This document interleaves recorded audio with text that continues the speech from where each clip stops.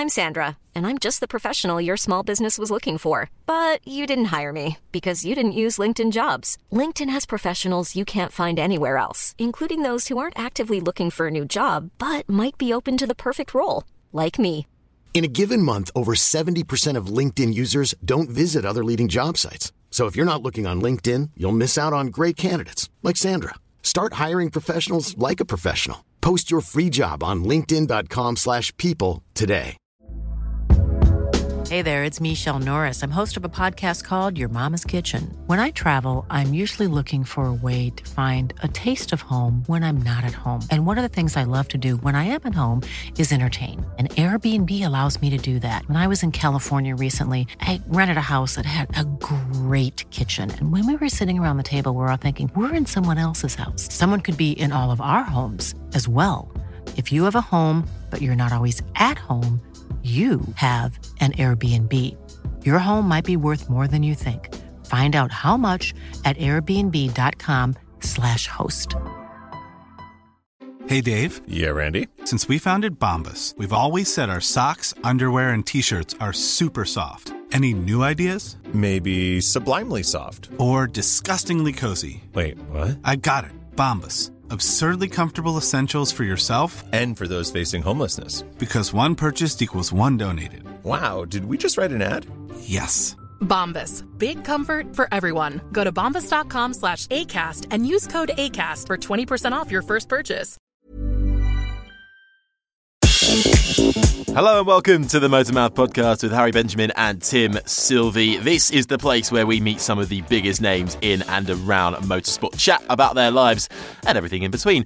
Now, for this episode, we've actually teamed up with the guys at Racing Chocks, who are a non-paying sponsor of the podcast this week. And we're delighted to try and help them and introduce them to you guys. The COVID-19 pandemic has caused absolute chaos within the motorsport industry, like it has many others.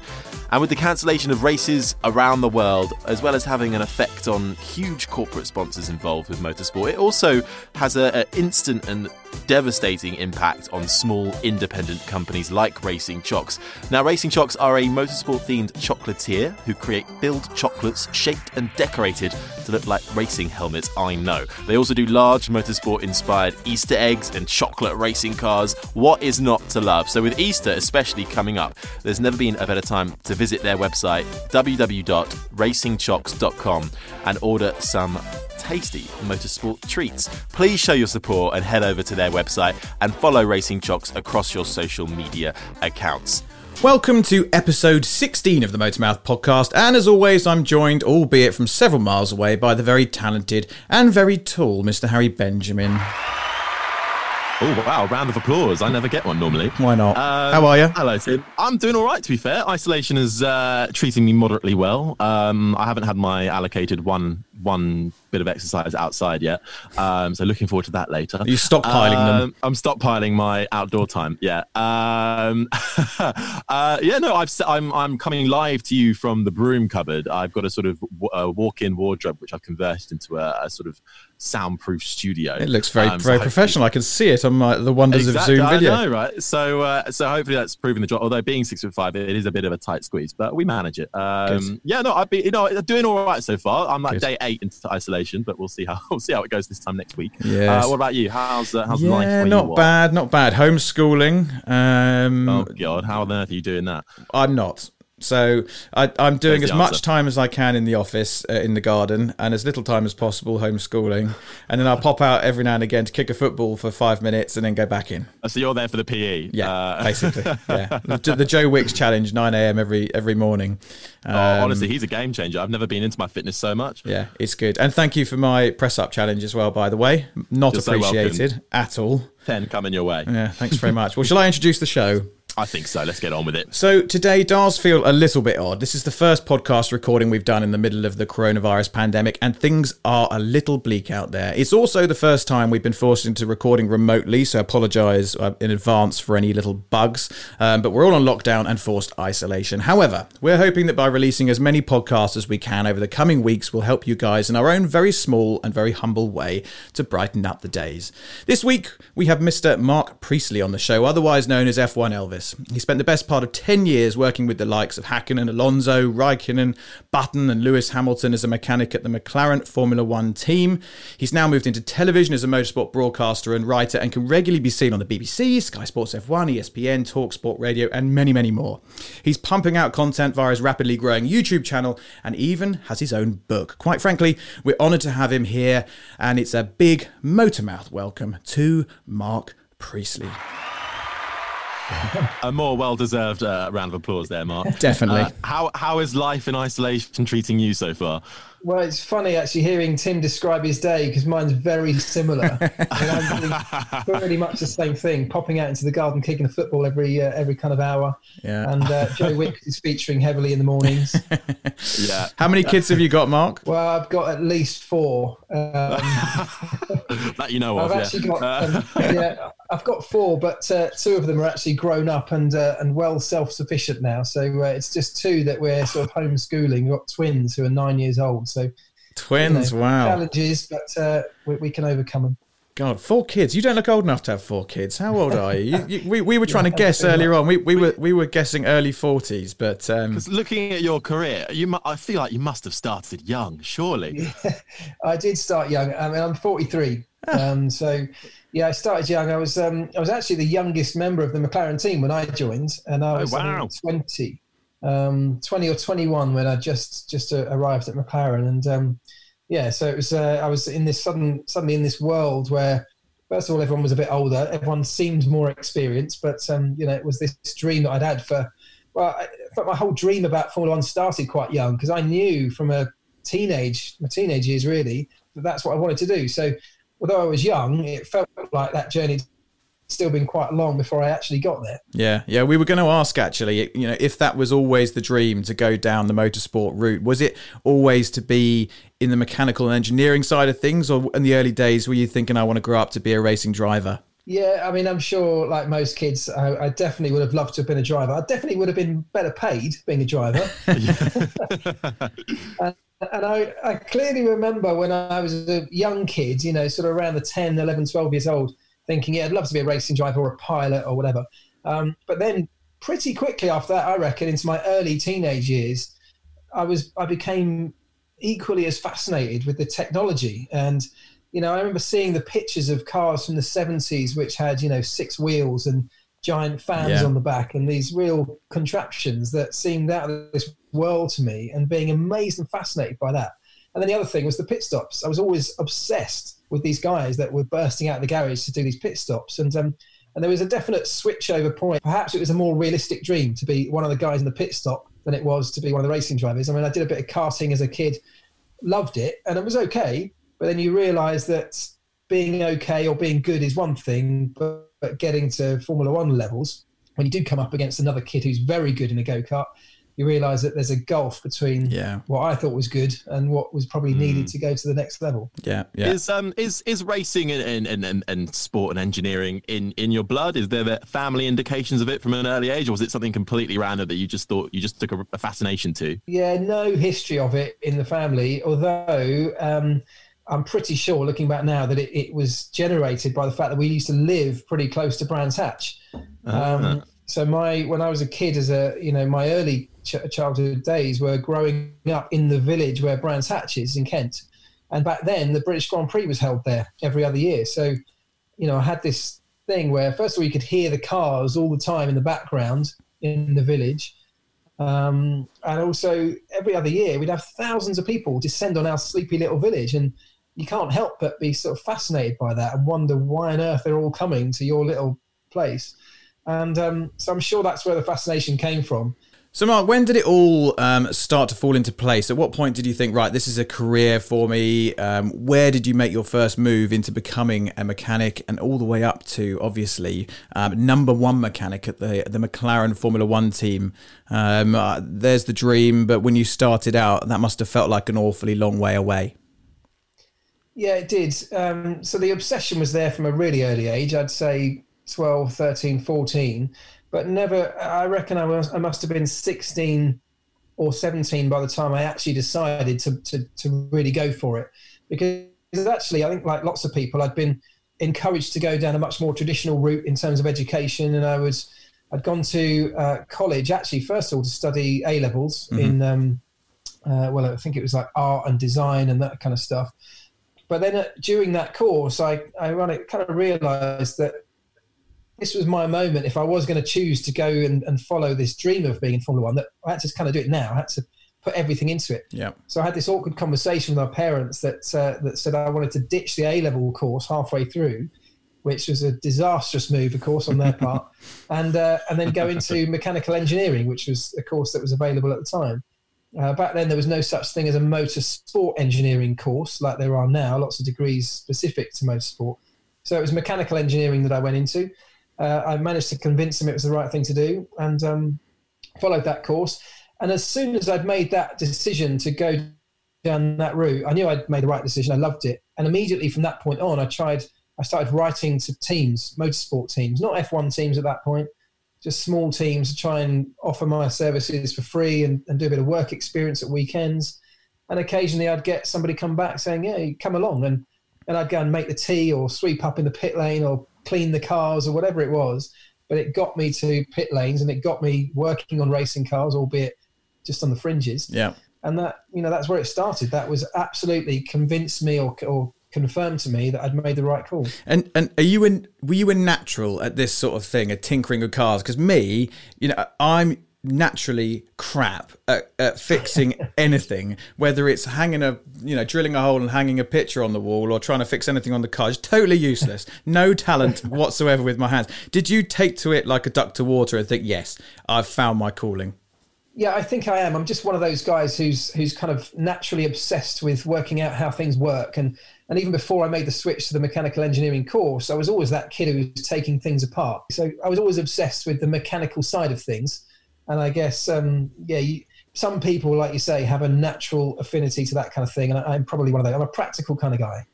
What I found interesting is because we talk to a lot of drivers, especially on the podcast, and that's the story you hear a lot of. They start off in karting and their aim is to get to Formula One or these days it's the World Endurance Championship or Formula E, even the top echelons. Is it the same for a mechanic? Do you start off right? Let's start off in go-karting, and there's a natural progression route throughout each category of sport. Is it the same process? Yeah, it's very similar, actually. I mean, I knew Formula One was always going to be my target, and actually it's almost identical route. And actually, kind of just purely by coincidence, my career, if you like, through up that ladder of motorsport very closely, and it was a total coincidence, followed Jenson Button's. So when Jenson was in Formula Ford, I was in Formula Ford as well. And then when he went to Formula 3, we weren't working together, but we were in the same pit lanes at the same time. And so I went to Formula 3 as well. And then he went actually straight to Formula 1 from F3. I did Formula 3000 and then went to Formula 1. And of course, eventually we all both ended up at McLaren. So it definitely follows the same kind of route. And much as it's a training process for a driver, it's a training process for anybody on the engineering side as well.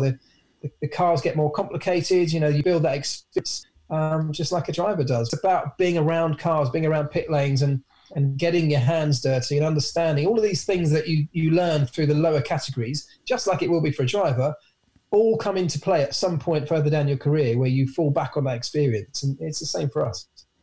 And how did it come about with McLaren? I mean, you worked your way up through Formula 3 and other race series. You worked on GT3 sports cars. At what point did it come to the stage where you thought, right, I'm ready to make the step up? Or did the step up come to you? How did that whole relationship develop with McLaren? Oh, well, I thought I was ready to make the step up when I was about 17. The cocky teenager. Formula One didn't quite agree at that point.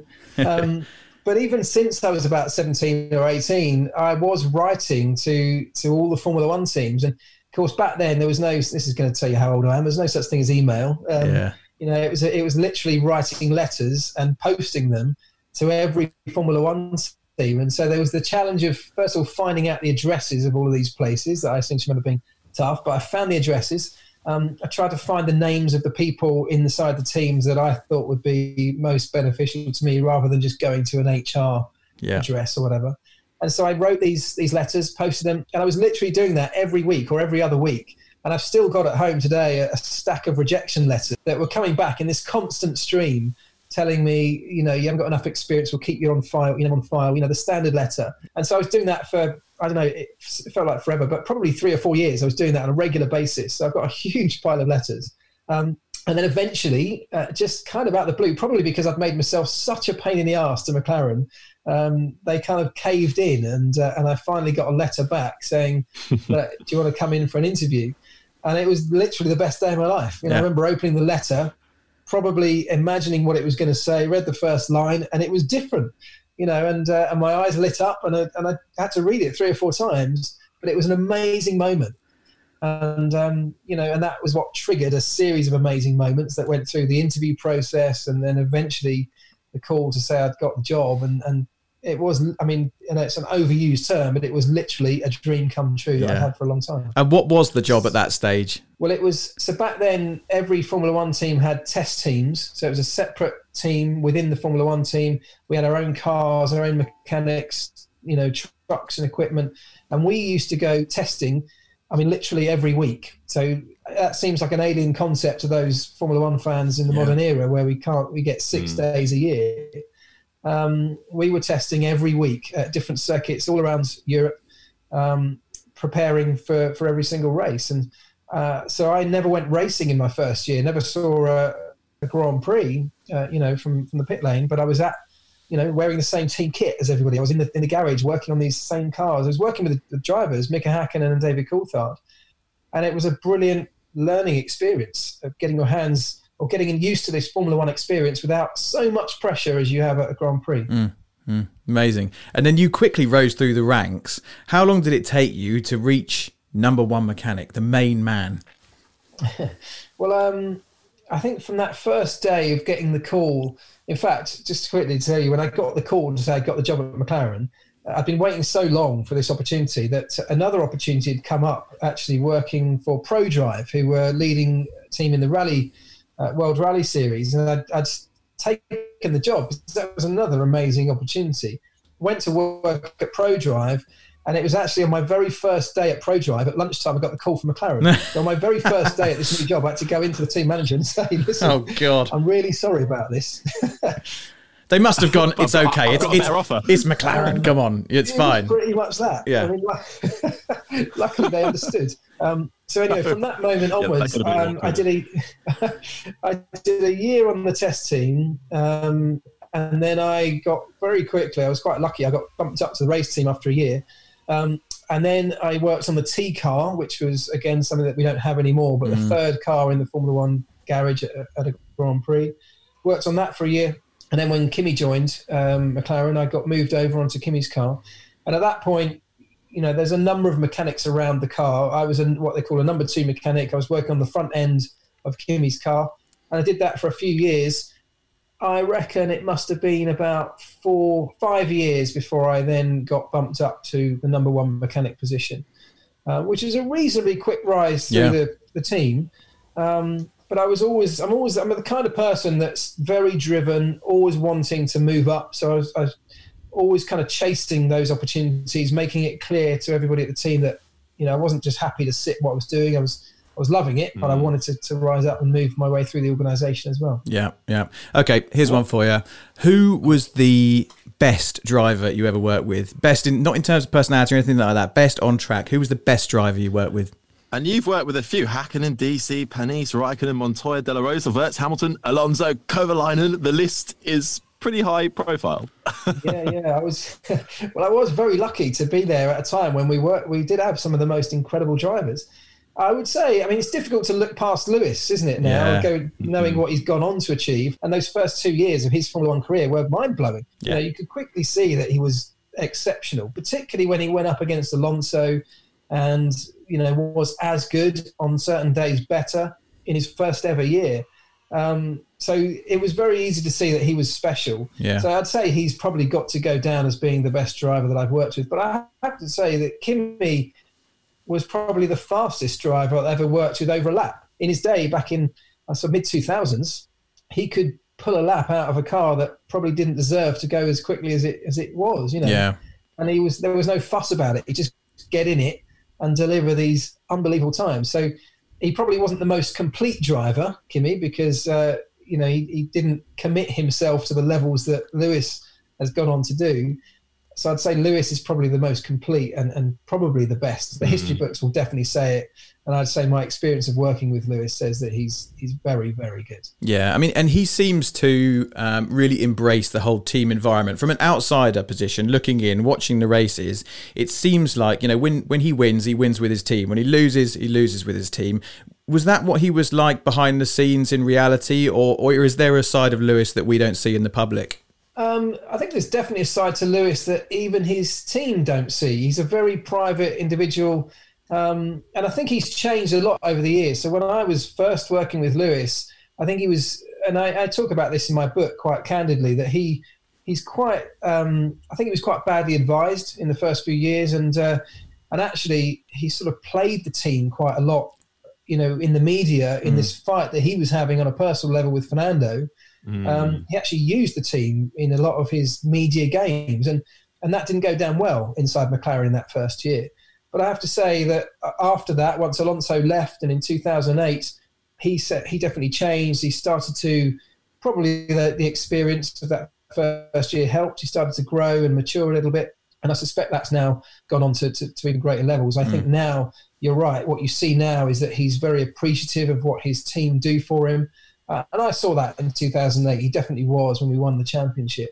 But I do think there's a side to Lewis that even those who work with him now on a daily basis at Mercedes probably don't see. And that's very deliberate. He keeps a certain chunk of himself private, and you have to sort of respect that, I guess. Yeah, no, for sure. Having worked, as you said, starting with the test team to working on the T car, and as you said, those aren't around anymore. To a modern day Formula One fan, that is, as you said, an alien concept.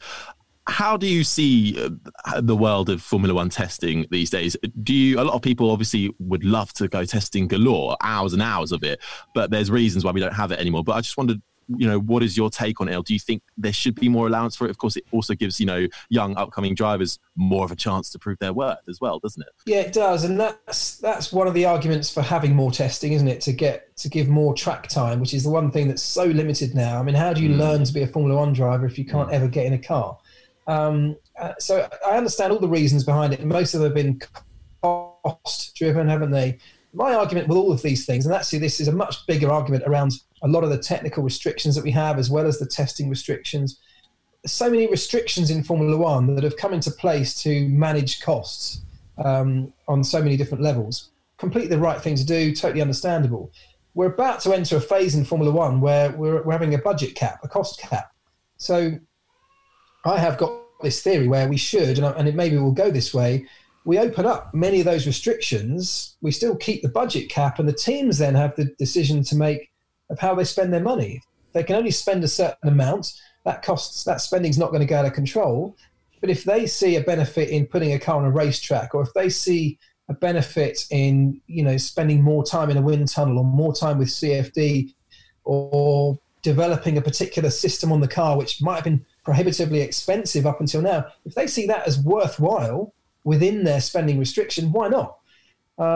So I do think we're on the brink of something potentially quite big changing in Formula One around this cost cap. It's going to be interesting to see. I think it'll take a few years before it's fully settled down, fully policed properly to a level that it works. But I think it's a really good move.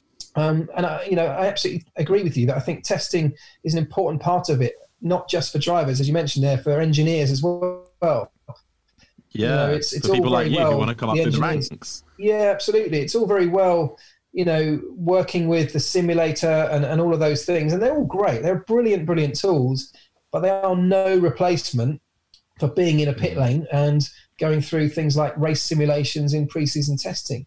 And if you only get 6 days, and that's, on the trajectory it's going, that could even become less at some point, that's not enough. It becomes very hard to prepare your team to be the best you can be under those circumstances. So I'd love to see the testing restrictions lifted, but kept within a budget constraint, so that we can't go mad with spending, but if that's something that teams see as a benefit, we can do it.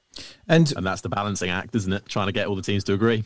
Yeah, yeah, absolutely. And we don't claim to be aerodynamic experts here by any means, Mark. And as you know, we like to keep things light. However, we have talked on previous podcasts about the rule changes, which have obviously been delayed now. But the move to less aerodynamic bits and pieces on top of the car, and the move to a more ground effect scenario.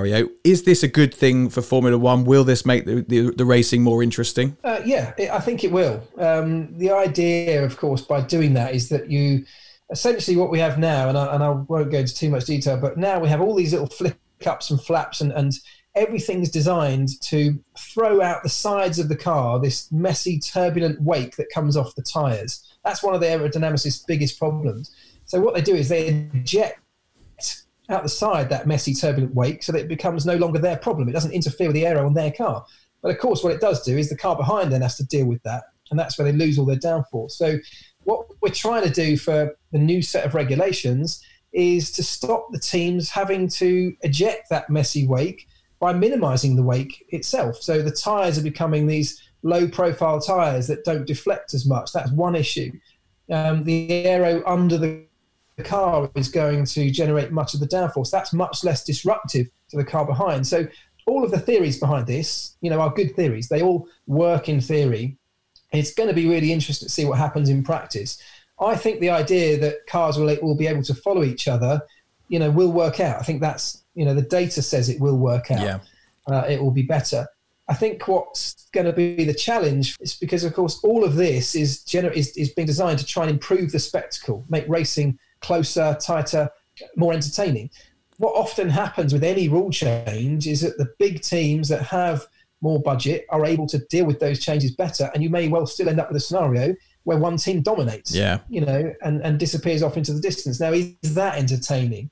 I don't know what the solution to that is. I mean, one of the solutions would have been to introduce the cost cap a year before the technical regs, which is obviously now what we're going to have because the technical regs have been pushed back a year. The budget cap's remaining, coming into play January 2021. So we might see a nice positive effect from that. Yeah. In that most of that 2022 development will be done under the new cost spending cap. So hopefully that will help. And I've got high hopes for these new regulations. Yeah. Good. And one thing I've always wanted to ask, someone like you who's been at the hard end of the sport and has stood in the pit lane when the likes of Lewis Hamilton is coming in, he's pissed off about something, he's tearing towards you down the pit lane. What is it like, that sort of surge of adrenaline, the panic, the fear, or do those things not kick in? Are you calm and collected because of all of your training? What's it like when that car's coming towards you down the pit lane? I'd be shitting myself. Mate, it's terrifying. It's terrifying. It's honestly, it's that first, when you first do it, the first time, particularly, I mean, it's the scariest thing. It's still the scariest thing I've ever done in my life. And that's saying something because I've got 4 kids and I've been married twice.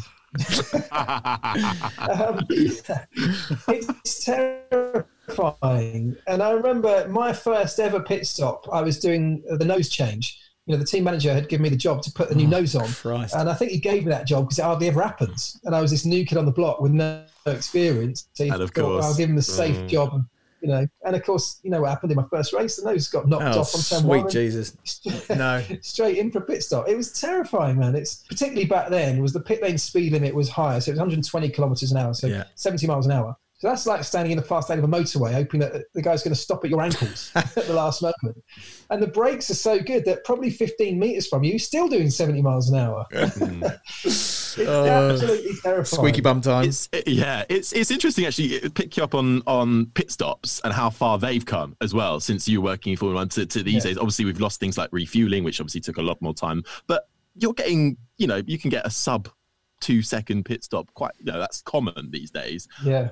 And I think a lot of perhaps more general Formula One fans miss the fact that actually mechanics and the engineers and the people working in the pit lane on the pit stops, they also have to be pretty, athletically fit as well.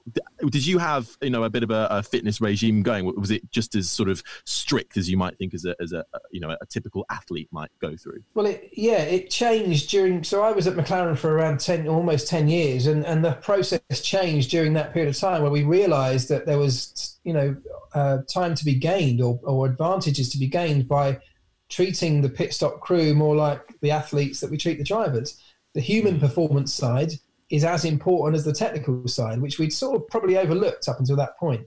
So, yeah, we went from being a group of, there were a complete combination of different shapes of people sat in that garage, if you're putting it bluntly. I mean, there were truckies who were 18 stone that were bursting out of, and when I say bursting out of the garage, leisurely rolling out of the garage to pit stop. I mean, I remember being sat in the garage, curled up in a nice, cozy, warm tyre blanket while the race was going on, having a snooze, because that was the first time I'd had a chance to sit down over the race weekend. The first time you wake up from that is when the team manager calls a pit stop in your earpiece. Now, you can look at that now and go, well, you're never going to be at your optimum physical or mental state having just woken up. Yeah. But that's what we used to do. So that changed over the years, and now we look at it in a much more scientific manner.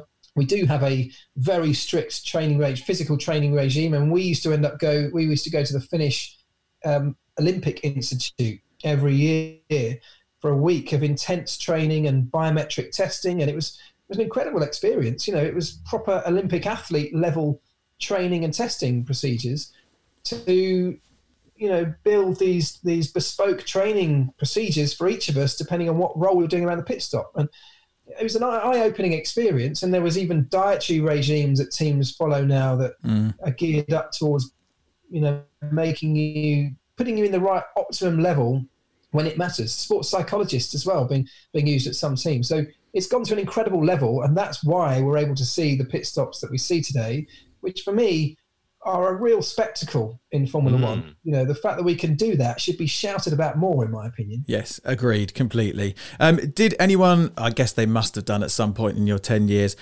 did anyone really lose their rag with you, where you thought, oh God, I've really cocked up here? Your best and worst memory of being in the pit lane. Did anyone lose my? I mean, anyone who has read my book will know that I should. I don't know if I should say this story. I probably should. Yeah, go on. When Kimi left the team, we had this tradition at McLaren. When anyone left the team, we would dye them blue with this intense blue dye that we used to put in the water system of the car. So we'd tie them to the pit wall. If a mechanic was leaving, we'd tie them to the pit wall, we'd spray this or chuck this blue powder over them, and then you throw water at them and they immediately turn into a Smurf. Sounds amazing. It was this incredible, intense blue dye. And it had become a tradition over the years.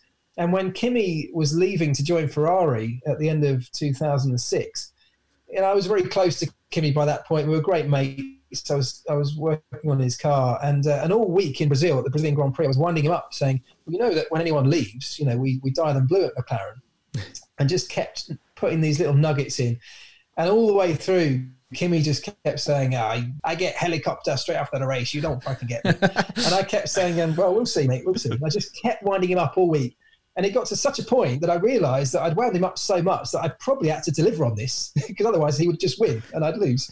And I wasn't that kind of guy. So stupidly, on the race day, where one of my roles was to strap him into the car, so on the grid at the Brazilian Grand Prix, and it was in fact during that moment, you remember when he was doing that interview with Martin Brundle when he said I was taking a shit? Yeah.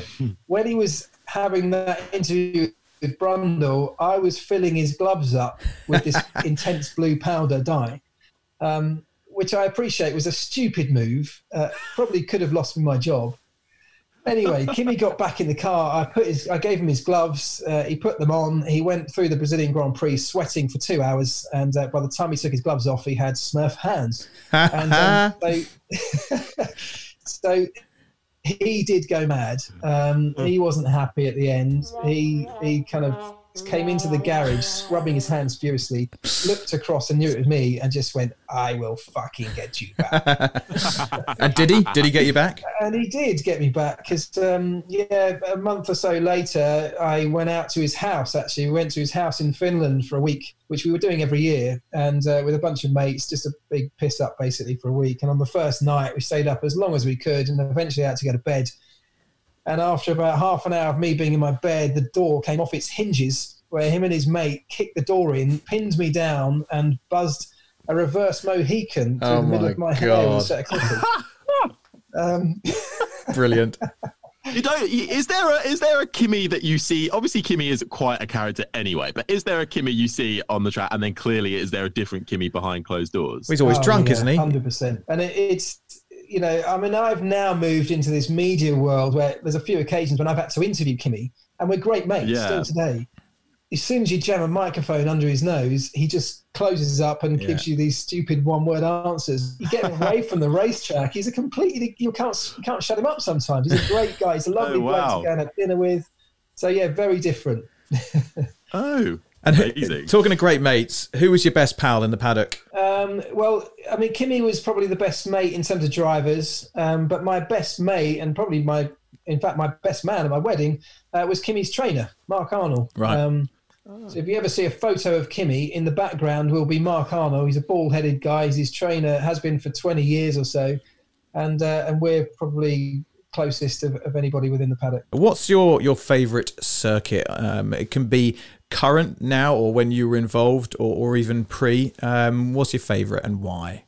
I think at a personal level, Brands Hatch is still, I think, is a Brands Hatch Grand Prix track. I think is a great. I'd love us to go back there. Yeah. I just think it's it's obviously special for me because I used to live next door to it, and it was my first experience of motor racing. But I also think it's a great track. It's one of those proper old school circuits. So definitely love that one. I also love Suzuka as a track. It's brilliant, but also as an event, the Japanese fans are just bonkers. The passion they have was great, and even as mechanics and engineers, when we were at the circuit, we were almost like celebrities to them as well. And they want our autographs, and they'd give us gifts each year, and so it was an amazing experience going to Suzuka. So those are my two favourites. Yeah, I agree. I've been to the Japanese Grand Prix a few times in different places, and the grandstands there are something else. I've never heard a Formula One grandstand sound like a football stadium. It's unbelievable, the noise they make and the passion they have for it is quite incredible. Right, now listen, this is very important. We have a quiz for you. There is a leaderboard, and being in the position that you've been in, we will be extremely disappointed if you're not top of the leaderboard after this. Harry, over to you. Yes, so this is Motor Mouths, Mark. Now, we ran this in our first season, and Adam Christodoulou came out on top. It is quite possibly one of the hardest motorsport quizzes going, and I come up with it every time. At the moment, Mark Blundell is top of the leaderboard with 4 points, equal with Jenny Gow. Abby Eaton is 3.5, and Catherine Bonmieux, who runs W Series, is at the bottom of the leaderboard with 3 points. So basically, I've got 4 clips for you. They're all various bits of team radio interview clips, and you've basically got to tell me who's saying it and what they're talking about, and then there's some bonus points if you can tell me when and where as well. Okay. And to make it easy for each guest, I do personalise it, so they are all to do with your McLaren years. So hopefully that should make it a little bit easier. Zero excuses. So let's take it away with number 1, shall we? Here we go. And I went completely inside and saw also from the back marker, so it gave me extra speed, and it was great overtaking maneuver, and I loved it. That's the hardest one, I think. That's a tough one. It's Bottas. He said it so confidently as well. I know. No, you're right with the nationality, though. Oh, it's Kimi's. Oh, it's Mika. It's Mika. Yes. Oh my God! Yeah, of course. Do you know what he's talking about? Oh, can I hear it again? You can. Here we go. Here it comes. And I went completely inside and saw also from the back marker, so it gave me extra speed. Yeah, and it was great overtaking. So that's Mika talking about at Spa, that double overtake where he took Schumacher and was it Zonta maybe? Yeah, that is incredible. All right, you get a full point for that because you made up for it by adding all that detail. So yeah, that was Mika Hakkinen overtaking Schumacher and a back marker in what they're saying is one of the best overtaking moves in Formula One. Very good. And Spa Very 2000. Good. Yeah, well done. All right, that's 1 point on the board. Let's move on to number 2. Here we go. Is that your decision or the team holding you back? Team was holding me back in this, and we tried to keep to have a little bit of space. We had the Ferrari in 2 stops in front of us, and with a prime tire. Okay, so it's Alonso. Yeah. Oh gosh, no. It's one of the more controversial moments in his McLaren career. Okay, so it's the Hungarian Grand Prix. Talking about that fateful pit stop that I was in. I should know that. Yes. So yeah, Hungarian Grand Prix where he delayed his departure. In fact, I was one of those people waving him away. Oh God, what were you thinking in that moment? Total confusion. What the fuck are you doing? Total confusion. In the moment, really couldn't work it out. Very quickly afterwards, of course, the penny dropped as to what was happening. Do you know what my overriding memory of that was? Whilst I had total loss of respect for him. In fact, for both drivers during that moment, because they both had a part to play in that process. But what I couldn't help but have a lot of respect for was how well he was able to judge the timing of when he should leave the pit lane to still get through before the checkered flag dropped and yet force Lewis to miss it. It was incredible. Yeah, well, 2 out of 2. got to give him that. Okay, well, I'm going to give you a point for that. So, number 3. Here we go. I think so. The new car will look a lot different from any other cars, and will really shine off from the grid, and hopefully we will be on the front, so everybody will definitely notice it. But it will be. Got to get that one. Yeah, that's Kimi talking about the MP418 that actually never raced. Oh, really? Yeah, I think, is that right? Well, I've got it. It's Kimi talking about in typical enthusiasm, but I've said it was the launch of the MP421. But maybe Harry, you have been known to be wrong. I have been known to be wrong. To be fair, what year are we talking? Can you give me a year? Well, the 18 was 2005. I mean, I could be wrong, but the MP418 was the car that was launched with so much promise that was supposed to be revolutionary, and then in the end was such a disaster that we actually never ever raced it. It was a fairly unique car. So we've got 2006 for the MP421. But I have just ripped it off from YouTube, so it could be wrong. But you know what I'm going to do? I'm going to give you half a point for that. That's definitely wrong, because the MP421 was definitely not 2006. Oh, really? Oh, right. Okay. You know what, then? You get the full point, because you're probably right. You're more right than I am. That's why this is the hardest quiz going in motorsport. Because the answers are all wrong. Because no one really knows what the answer is. Right. Okay. So you're doing well. Can you finish strongly? This is your final one. Guys, I'm speechless. That was so freaking close. But you guys did a fantastic job all season, and you deserve this. So this is for you and to my family. Thank you for all supporting me and believing in me. Easy. Yeah, probably one of the most emotional moments of my career, I reckon that. Lewis crossing the line in Brazil, 2008, I assume that is. Yeah, correct. Did you shed a tear? It's just... the term emotional roller coaster is well overused in sport, but that last lap in Brazil was definitely that, because there were moments around the lap where, we were going to be champions, and there were a few seconds later where we weren't, and then it swung back, and it was this incredible scene inside the garage where, in fact, one of my overriding memories is Nicole Scherzinger screaming so loudly that I needed to push my earplugs in even further than they already were.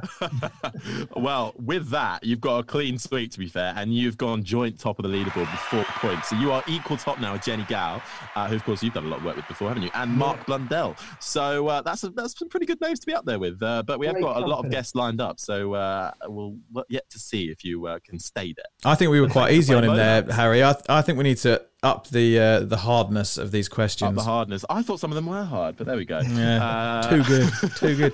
Mark, do you miss being part of the F1 circus? I know obviously you cover it in certain areas, but do you miss that camaraderie and being part of a mechanic team?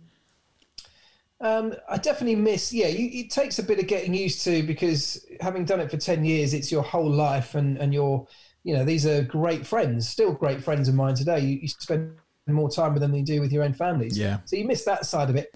But up until last year, in fact, I was still traveling to at least half the races every year in a media capacity. So I was still able to hang out with them and go for dinners with them. Yeah. And so that was great. In fact, last year was the first year that I didn't go to any races last year, which was a real strange thing for me. So when you've done that for so long, it definitely takes a bit of getting used to adapt. But I'm very lucky to say that I can still, call my career a Formula One based career even today, all these years later, and I wouldn't have it any other way. I love it. You've developed this media career now, and that took you into the world of Formula E. So I'm going to ask you, Formula One or Formula E? I'm still always going to be most passionate about Formula One, but I am a big fan of what Formula E are doing on so many levels. I think the technology is really interesting. I think they're an incredibly innovative championship on so many things that they do, so many levels. They're doing first on so many things, and you may not agree with all of them. Some of them seem gimmicky and may not stand the test of time, but fair play to them for trying new things. It's something that, because they're a fairly new and much smaller championship, they have the freedom to be able to experiment, which Formula One is not able to do in quite the same way. And I really like that about Formula E. So I'm a big fan, but yeah, my passion and my love will always be for Formula One first. I still think they need to give those cars a noise. It drives me nuts. I was watching a YouTube video the other day. I think it was Archie Hamilton, and he was driving a Tesla that had programmable noises, and you could have V8s, V10s, V12s, all sorts of different. They even coming out with like a Star Wars noise, and I was like, yes, that's the way for artificial and cheap. I know, but I just feel like they need something. It's the hardest thing to get used to. And even though, I've spent my entire life in the pit lanes of the world, every time I go to a Formula E race, I nearly get run over because someone creeps up behind me in a racing car that wasn't. You can't hear them come out of the pits, can you? Just suddenly goes from nothing. But yeah, if you put an artificial noise on them, you're going to know it's fake. So surely that just defeats the whole object. Also, you've got, Mark, I've noticed a pretty good YouTube channel, over 50k subscribers. How's that been going? And what kind of videos do you do, and how can people find you if they want to go and have a watch? Yeah, well, thanks. You can search me just by searching my name, Marc Priestley. You'll find it. And it's something that I started just over a year ago now, I think, a year and a half ago, because, I've spent the last 5 or so years working in television around motorsports, and which I love. I've really found a passion for that. But in that instance, you always have a producer telling you, right, stand here, say this, look into this camera, do this, which is fine. But to have a YouTube channel, I have total freedom to talk about whatever I want to talk about. And that's a really nice opportunity. I had such an insight, and perhaps a slightly different insight to the world of Formula One to many other people, that I felt like that might be something people are interested in. So I do videos almost every day now, particularly right now that we're all locked down at home. I'm doing them literally every day. Around different subjects to do with Formula One and to do with technology and cars in general. So I talk about literally anything. People send me questions all the time and I try and answer them. But I have a slightly different take on many of these subjects than lots of the sort of pundits have, if you like, that are ex-drivers, because my take is from an engineering perspective rather than from a driving perspective. So that's what I try and do. I try and share my insight that I've got into the inner workings of a Formula One team and the technology behind it with people that might be interested.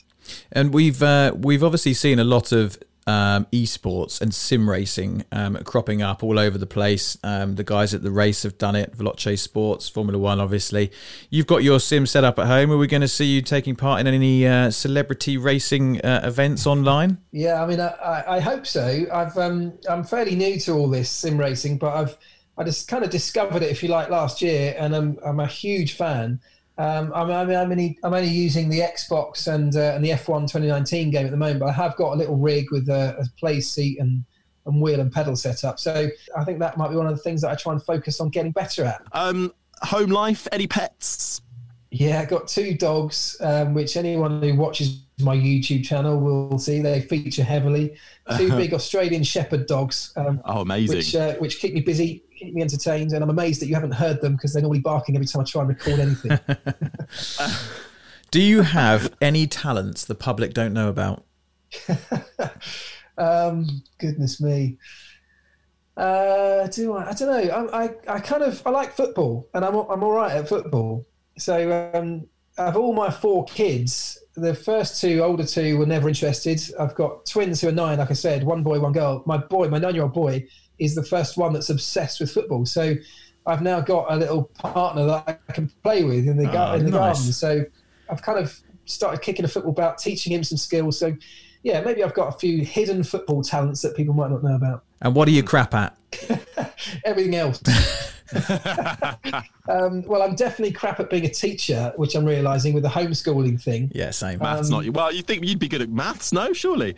Yeah, well, that's the thing. I'm good at certain. I mean, I think I'm pretty a clever guy generally in some subjects, but there are, all these things like geography and history that when I realised I wanted to focus everything towards Formula One, in my mind I ditched everything else that I thought wasn't going to be useful in that sense. So I've forgotten everything when it comes to all these subjects that trying to teach the kids, or they get their textbooks out asking me a question. I'm sure many people at home are probably going through exactly the same thing right now. We've forgotten it all.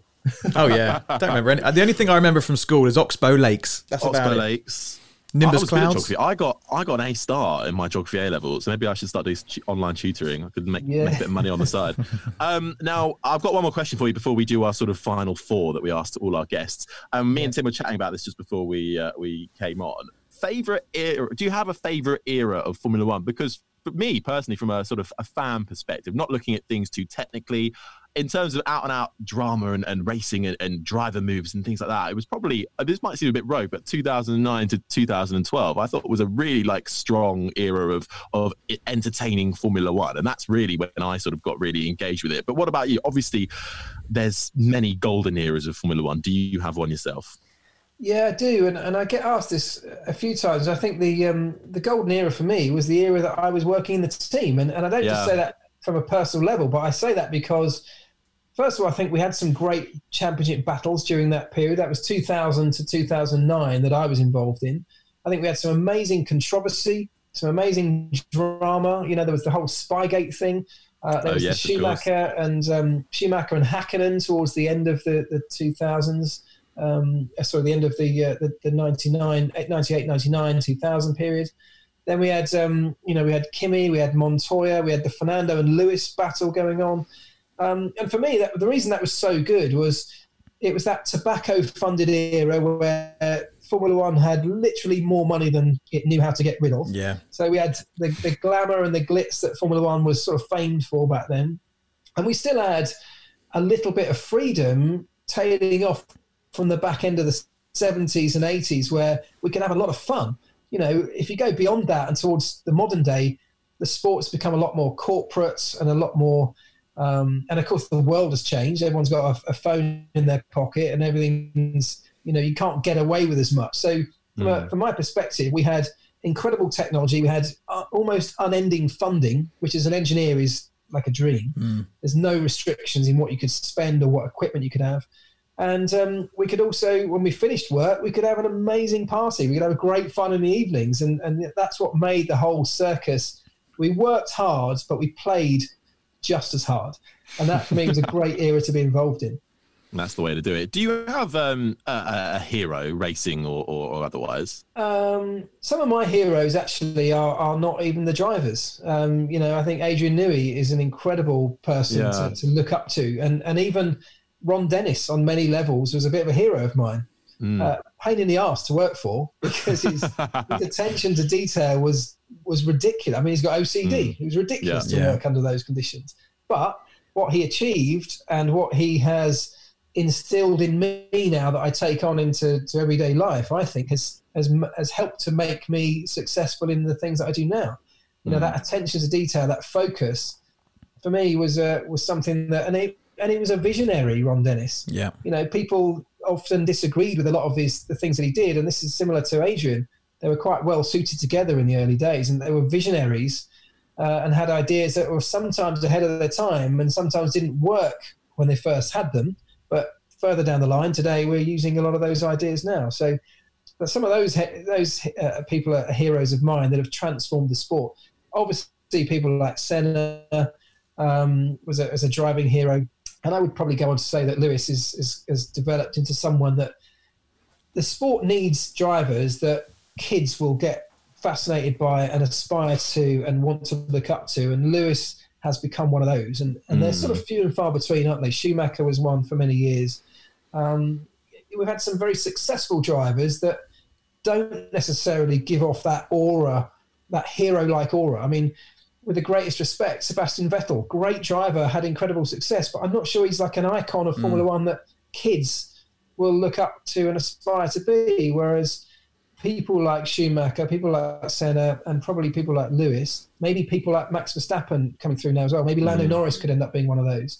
So you need a bit of personality, a bit of a character, as well as having incredible skills on track. Yeah. And actually, sorry, another question has just sort of popped into my mind. We haven't really touched on this. Obviously, McLaren holds a great deal of affection, or you hold a great deal of affection for McLaren. What have you made of the fall of McLaren and now the sort of rising of it again over the last couple of years? Because, you know, it's been quite a fall from grace, really. And now it looks like positive news is there. They're getting good results. Obviously, Sainz got his first podium last year. It's all the signs are looking good. Yeah, and you know, let's be clear, total coincidence that fall from grace happened when I left the team. Yeah, it's been very hard to see, and particularly the fall from grace in terms of on-track results has coincided with some really turbulent times in terms of the management structure that's changed over a number of times, hasn't it, over the years. So I think it's been a really difficult time to be at McLaren, partly because of all that internal turmoil that's happened. But then when your results start disappearing, you know, for those people working on the front line at the team, that always just translates into more work and harder work. You end up working harder and longer hours trying to fix problems and yet still not getting the results. You know, when I was working the team, I was very lucky that we went through some incredibly successful periods, and it's that little carrot dangling in front of you that you might get a great result. You might be able to win a race, or even better, you might be in the hunt for a championship. And those things were the things that you know, the most amazing feeling when that happens. And they're the things that keep you going, keep you motivated. So when you haven't got any of that, it becomes incredibly hard. So I felt so sorry for the people in the team. There's still a lot of my friends, and I still speak to them. I know exactly what they've been going through.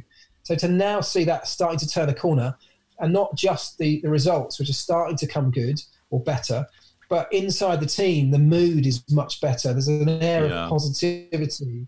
They feel like they are a bit more grounded and settled in terms of the management and the structure, and things, I think, will only get better from here on in. So a really, really positive story that they've managed to turn it round, but difficult times in the meantime. No, exactly. Well, when and if we get racing again this season, hopefully they can have a storm of a season. Shall we move on to our final four questions, Timothy? Yes, let's do it. Shall I kick off? Go on, you kick off.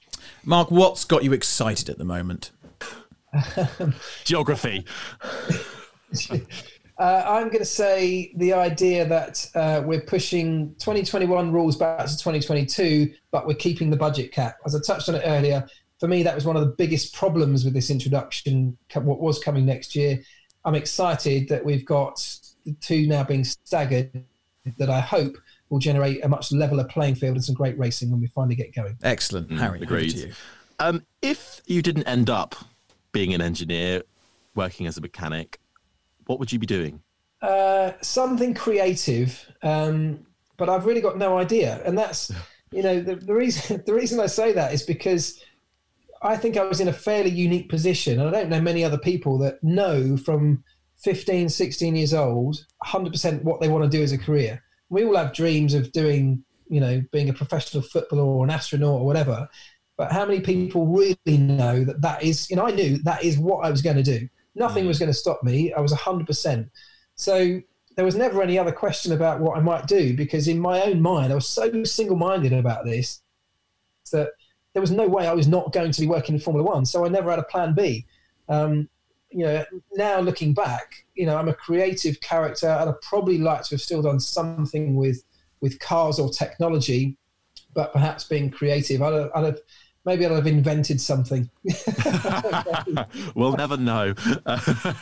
How much of your success is about luck and right place, right time, and how much do you put down to sheer hard work? You've got to have both, but I definitely worked hard. I definitely, as I said before, I was so single-minded that my entire life during that period was dedicated to getting to Formula One. You know, there's no mean feat writing letters. I wasn't photocopying the letter I wrote last week to the Formula One team. I was writing a new one every single week. So these kind of things were, you know, there's a lot of effort and dedication and hard work went into it. But you've equally got to have a bit of luck as well. You know, I was very lucky that my opportunity, when it did come, happened to come with what was at the time one of the most successful teams in Formula One.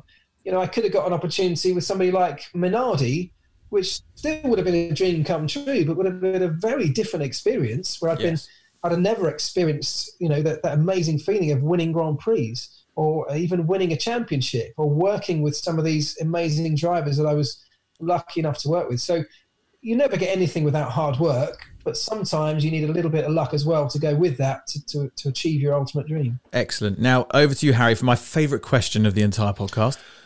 Favourite and final. What are you scared of? Goodness me. We ask all the highbrow questions on this podcast. What am I scared of? I'm scared of the internet going down right now.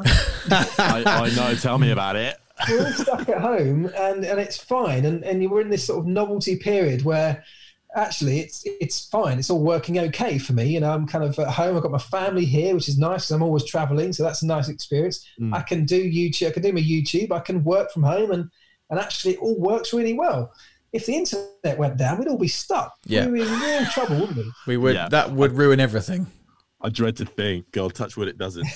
Oh. Brilliant. Well, I think that brings us to the end of all our questions. It does indeed. Marc, thank you for joining us. It's been a pleasure having you on and hearing your story and some of the stories that you have from your years with McLaren, and obviously your transition into the media world. We wish you all the best for the future. Hopefully we'll get some racing in this year, and let's certainly stay in touch. But thank you so much for joining us. Thanks, guys. It's been a lot of fun. Cheers. Thank you so much for listening and giving up your time for us. Huge thank you to Marc as well. Do make sure you check out the Racing Chocks website, who are sponsoring this episode of the Motormouth podcast. You can check them out at www.racingchocks.com to get your tasty motorsport chocolate treats in time for Easter, and give them a follow on social media as well. We'll be back with another episode very soon. If you have missed any of the previous episodes, you can take a hop back in your chosen podcast player and find them all there. And don't forget, there's also loads more content on MMTV and the Motormouth app available to download on any device now. Like, subscribe and review if you feel so inclined. It really helps people to find the podcast, and you can follow us on social media as well. Twitter is @Motormouth_, Instagram @Motormouth_official, and on Facebook just search Motormouth. In the meantime, from myself and Tim, stay safe, stay healthy, and we'll see you next time. Mom deserves the best, and there's no better place to shop for Mother's Day than Whole Foods Market. They're your destination for unbeatable savings, from premium gifts to show-stopping flowers and irresistible desserts. Start by saving 33% with Prime on all body care and candles. Then get a 15-stem bunch of tulips for just $9.99 each with Prime. Round out Mom's menu with festive rosé, irresistible berry chantilly cake, and more special treats. Come celebrate Mother's Day at Whole Foods Market.